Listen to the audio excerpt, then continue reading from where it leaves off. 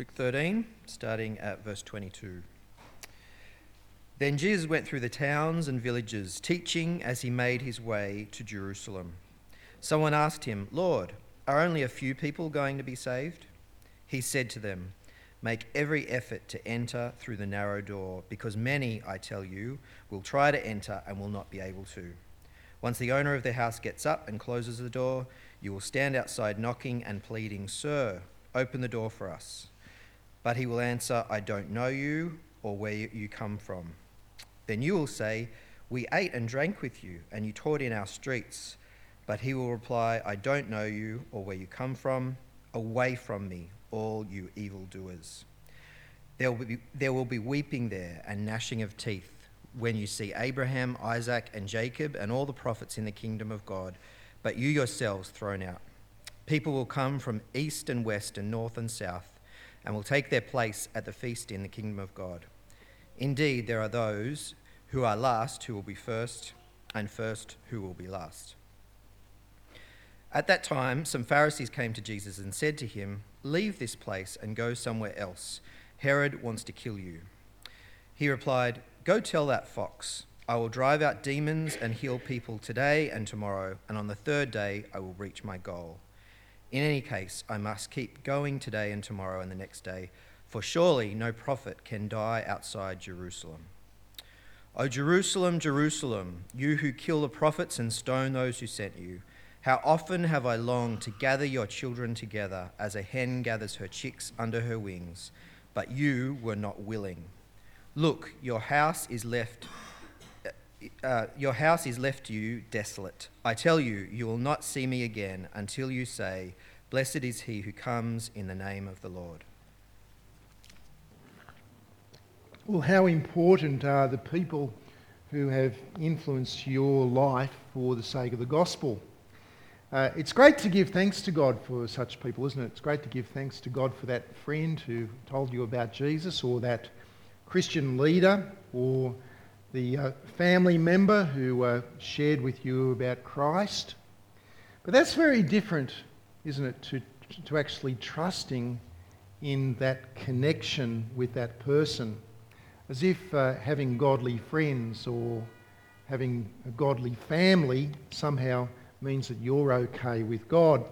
That's an issue for some people, because there are some people who seem to imagine that because that they're Christians, because they're connected with someone who's a Christian, or because they've got a family background which is Christian.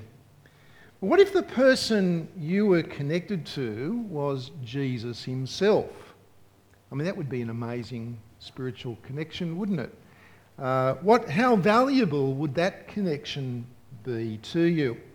In Luke chapter 13, which is our passage this morning, we know that Luke has been describing for us Jesus' continuing and steady journey through Galilee towards the place which is really at the very heart of Jewish life in the first century, the city of David, the city of Jerusalem. And so Jesus is travelling towards Jerusalem, and we pick it up in verse 22, where he has been passing through various towns and villages. Now, he wasn't just passing through. Jesus took the opportunities to spend time teaching people about the kingdom of God. Now, wouldn't that be great? Wouldn't it be great if your village, your town, was on the itinerary? If Jesus was passing through where you lived? Well, in one of these towns, there was someone who connected with Jesus, and they had a question for him. Check out the question that they had for Jesus. They said, "Lord, are only a few people going to be saved?" Now, that's a good question, isn't it? That's a relevant question even in our own day, because there are some people who wrongly teach that the gate to heaven is almost infinitely wide, and that most people are going there, and it doesn't really matter whether you got your faith in Christ or not. What does matter is that whether or not you're actually sincere in whatever it is that you believe. And that's an issue. But it was a slightly different question in Jesus' day, because there was actually a debate which was raging in Judaism amongst the rabbis about this question, about whether only a few people are going to be saved. And the background to it is the Old Testament. One of the big important future visions of the Old Testament was the vision of a great banquet that would be held at the end of time. For example, in Isaiah chapter 25, Isaiah foretells a magnificent feast which was fit for royalty, but yet it was prepared for all people. And not just for Israel, but for people of all nations. A banquet of the best meats, of the finest wines. A banquet where it's described in Isaiah 25 where death would be swallowed up forever and where all tears would be wiped away. That sounds a bit like Revelation 21, doesn't it? Sounds a bit like heaven. And listen to what Isaiah says. He says, "In that day they will say, 'Surely this is our God. We trusted in him and he saved us. This is the Lord. We trusted in him. Let us rejoice and be glad in his salvation.'" So it's talking about being saved, and it's talking about all peoples, all nations. And that's the great hope. That's the great hope to which all of God's plans are heading towards. And it's our hope, isn't it? That's our vision. That's what heaven is like. Now, in Jesus' day, people certainly believed in the book of Isaiah. They believed that there was this promise of this great banquet at the end of time. But the question as to who would actually be seated at the banquet, well, the great promises of Isaiah had been significantly reduced in the minds of many people. And the rabbis argued about it. There was all sorts of different views that the rabbis had, but they were united mostly in agreeing that whoever was seated at this banquet, that the Gentiles were excluded. And in fact that most of Israel would be included, except for the really bad sinners. And there was dispute about what constituted a really bad sinner. You know, one rabbi said that anyone who actually spoke the word of the name of the Lord out aloud would not be included. That's the kind of debate that was going on. And so, therefore, is it true, asks the questioner, are only a few people going to be saved? That's an interesting question given what Jesus had said in verses 18 to 21, which we looked at last week, about remember about the kingdom of God being like a mustard seed which grows into a tree, or like yeast that works its way through the dough. But in verse 24, Jesus is actually not interested in this rabbinic debate. In fact, Jesus is more interested in the person asking the question and the others who are listening. Jesus seizes every opportunity to take a question and use that question to challenge people to think through where they stand with the Lord, to think through their personal response to God. Jesus is interested in the person. And we see that in his response. Have a look at verse 24, where he responds to the person by simply saying, "Make every effort to enter through the narrow door, because many, I tell you, will try to enter and will not be able to do so." So what he's saying there is never mind how many people are going to be saved, just make sure that you're one of them. Make every effort. Actually, that's an interesting word. The original word that's translated there is the same word that we get the word agony from in English. And so make every effort. Other versions say strive, really press on hard in order to make sure that you're on the inside. Now, Jesus is not saying, he's not saying that we get into the banquet hall based on our efforts or our merit, our spiritual merit. He's far from it. What he is saying is to strive to make sure that you take up the opportunity whilst the door is still open. That's what he's saying. Now, have you ever, I'm sure you have you ever arrived at the front door of business just moments after they've closed for the day? And if so, what kind of business does that normally happen to you at? For me, hands up, the bank. Oh, I'm not alone. This is terrific. For me, I forget that they close at 4 o'clock.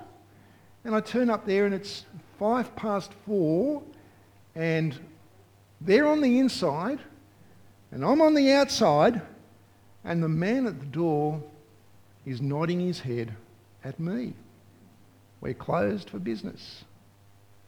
Now, Jesus here envisages a house. And the door to this house has been opened, but now it is closed. Verse 25. Verse 25.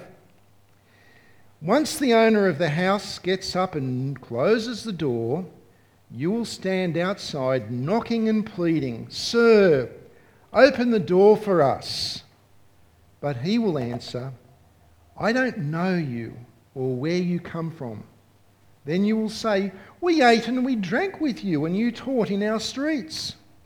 But he will reply, "I don't know you or where you come from. Away from me, all you evildoers." Now, at this point, this is starting to get personal, because who is the owner of the house? Well, by the reply of the person on the outside, we can see that the owner of the house is the person who has been teaching in their streets. Who would that be? Jesus. And they think, well, of course you should open up. Of course you should let us in, because we know each other.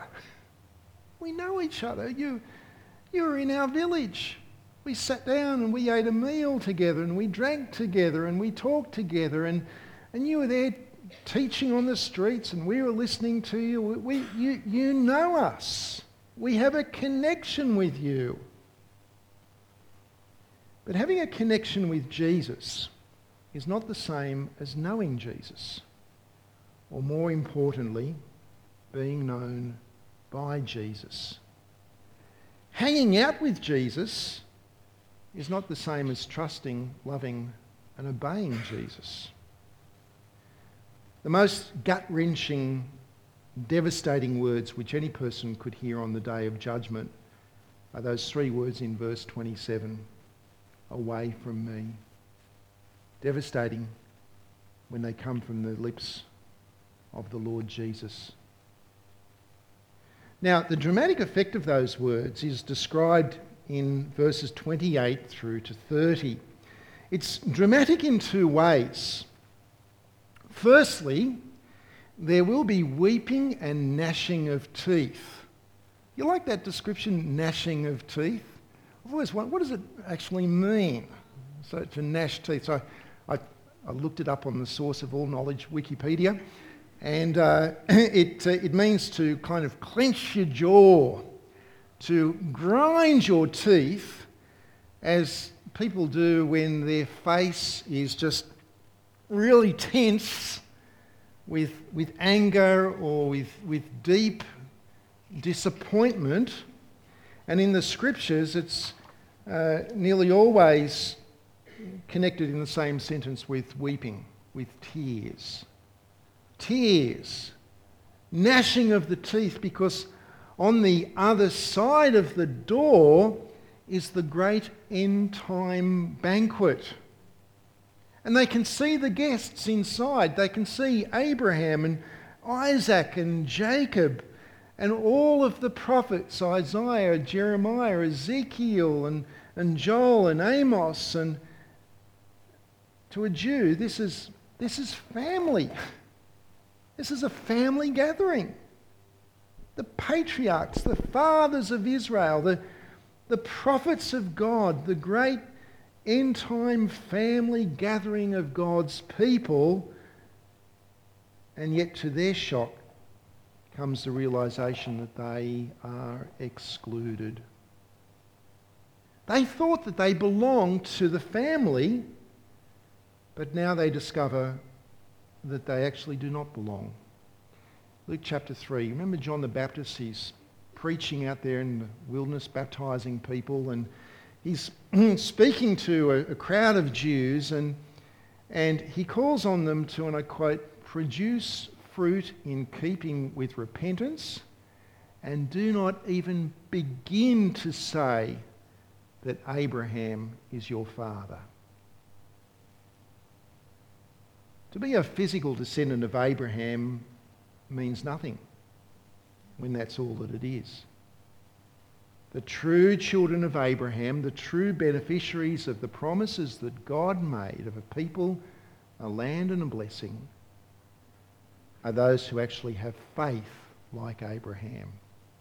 Abraham believed God, and it was credited to him as righteousness.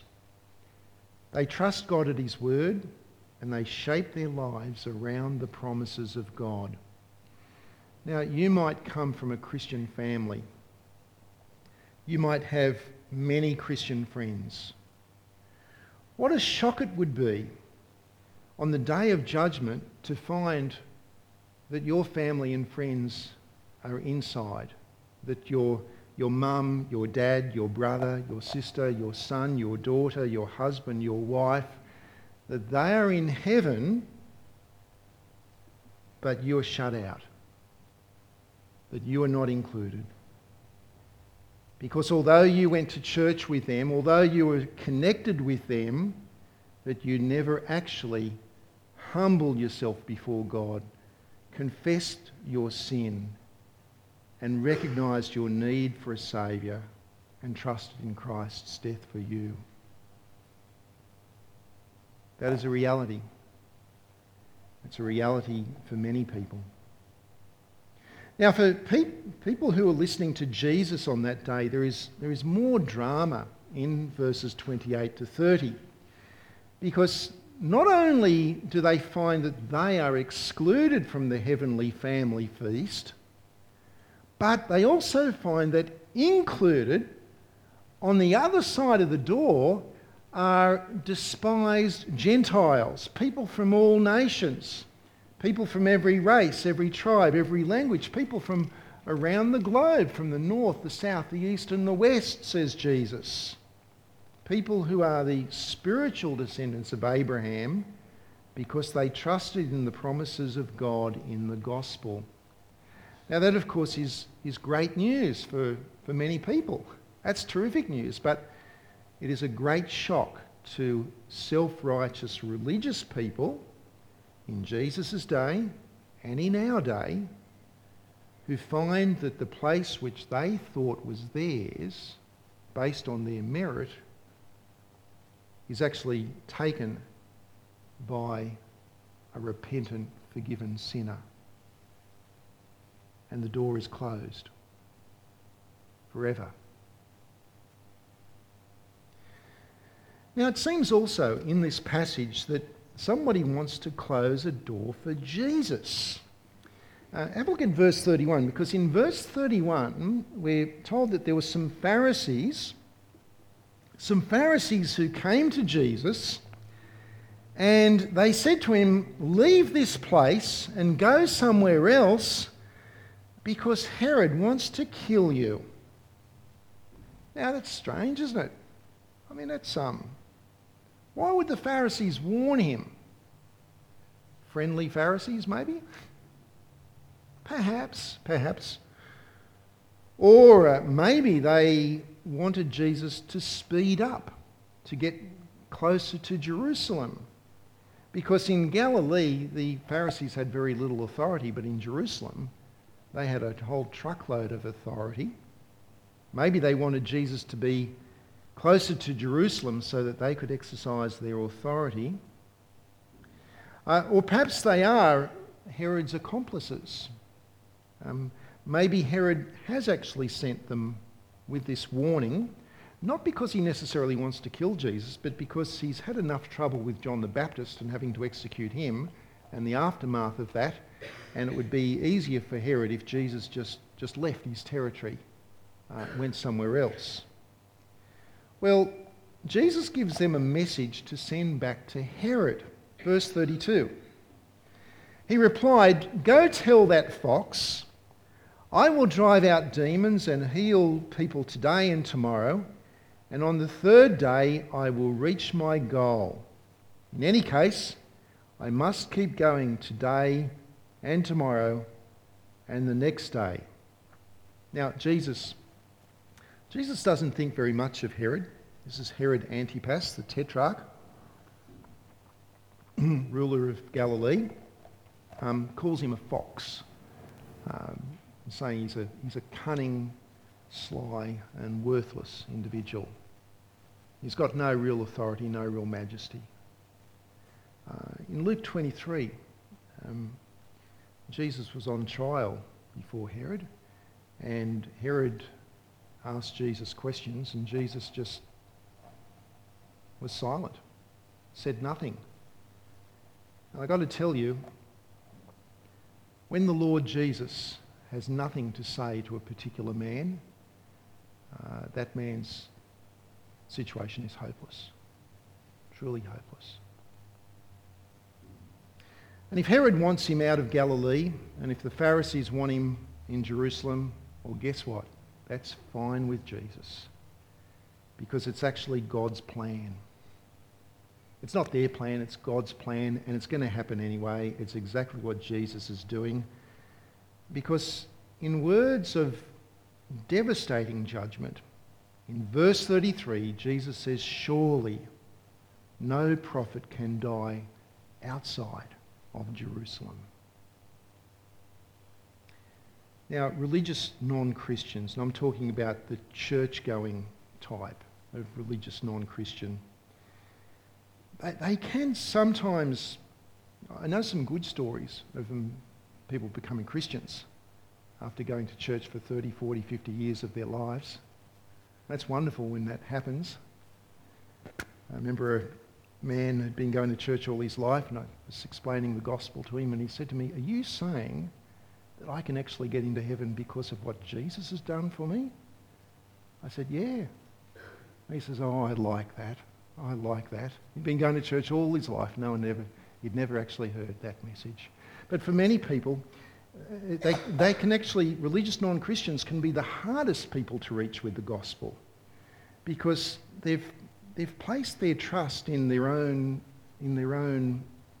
righteousness, their own religious observances, and their perception of their own morality, that they are better than others who don't go to church.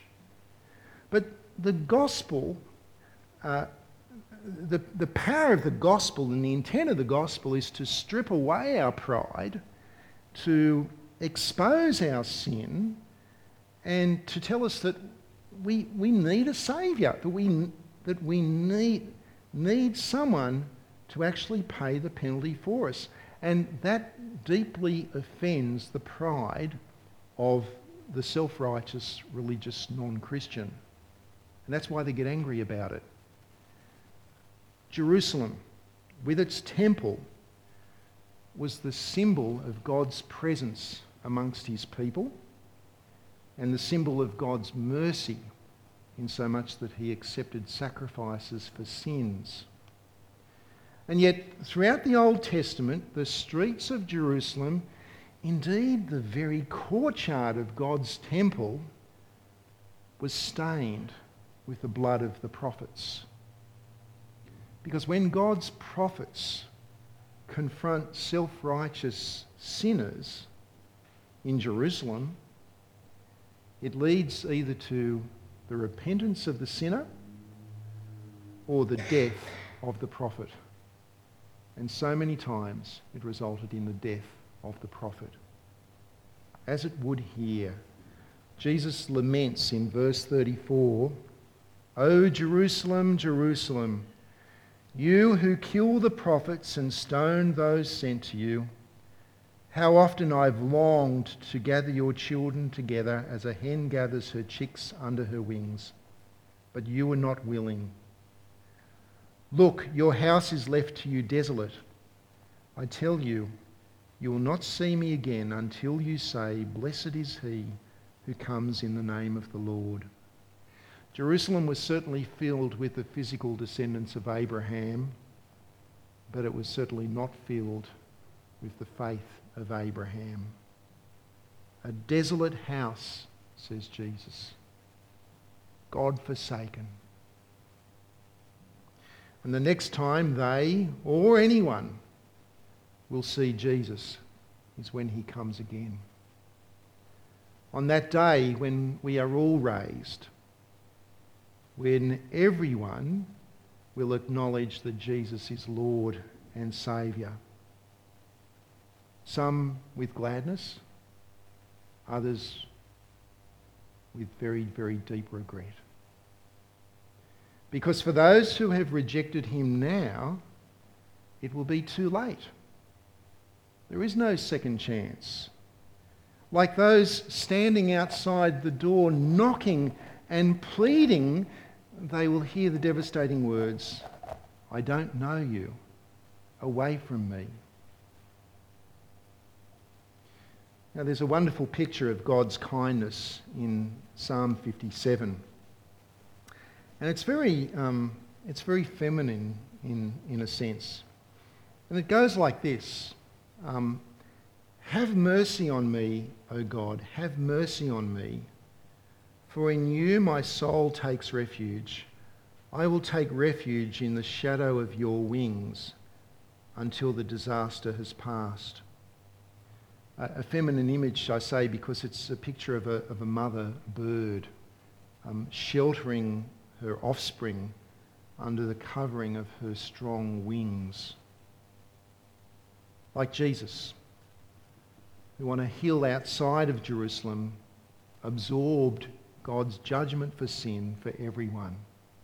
For Jews, for Greeks, for Romans, for Australians, for anyone and everyone who with the faith of Abraham seeks refuge in him under his protective wing.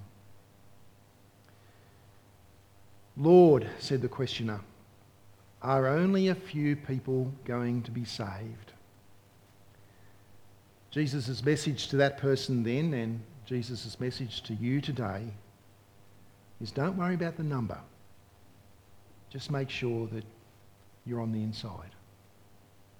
Be truly connected to God. Put your trust in Jesus now. Not later, but now. Make every effort to put your trust in Jesus now, before the door is closed. Let's pray. Father, we thank you for your kindness and mercy, that the day of salvation is with us. Father, we thank you that in the gospel that those promises are still open. We pray for each one of us, no matter who we are, no matter our background, that we would be people who personally put our trust in you, put our trust in Jesus and in what he has done for us on the cross. May we not trust in our religious background or our family background or who we know, but trust only in Christ Jesus. And Father, we thank you that whilst that door is still open, that there is opportunity for others too to find their way onto the inside. We ask that as ambassadors for Christ, that you would give us opportunities, open up doors for us to actually explain and share the gospel with many people before it's too late. And we pray these things in Jesus' name. Amen.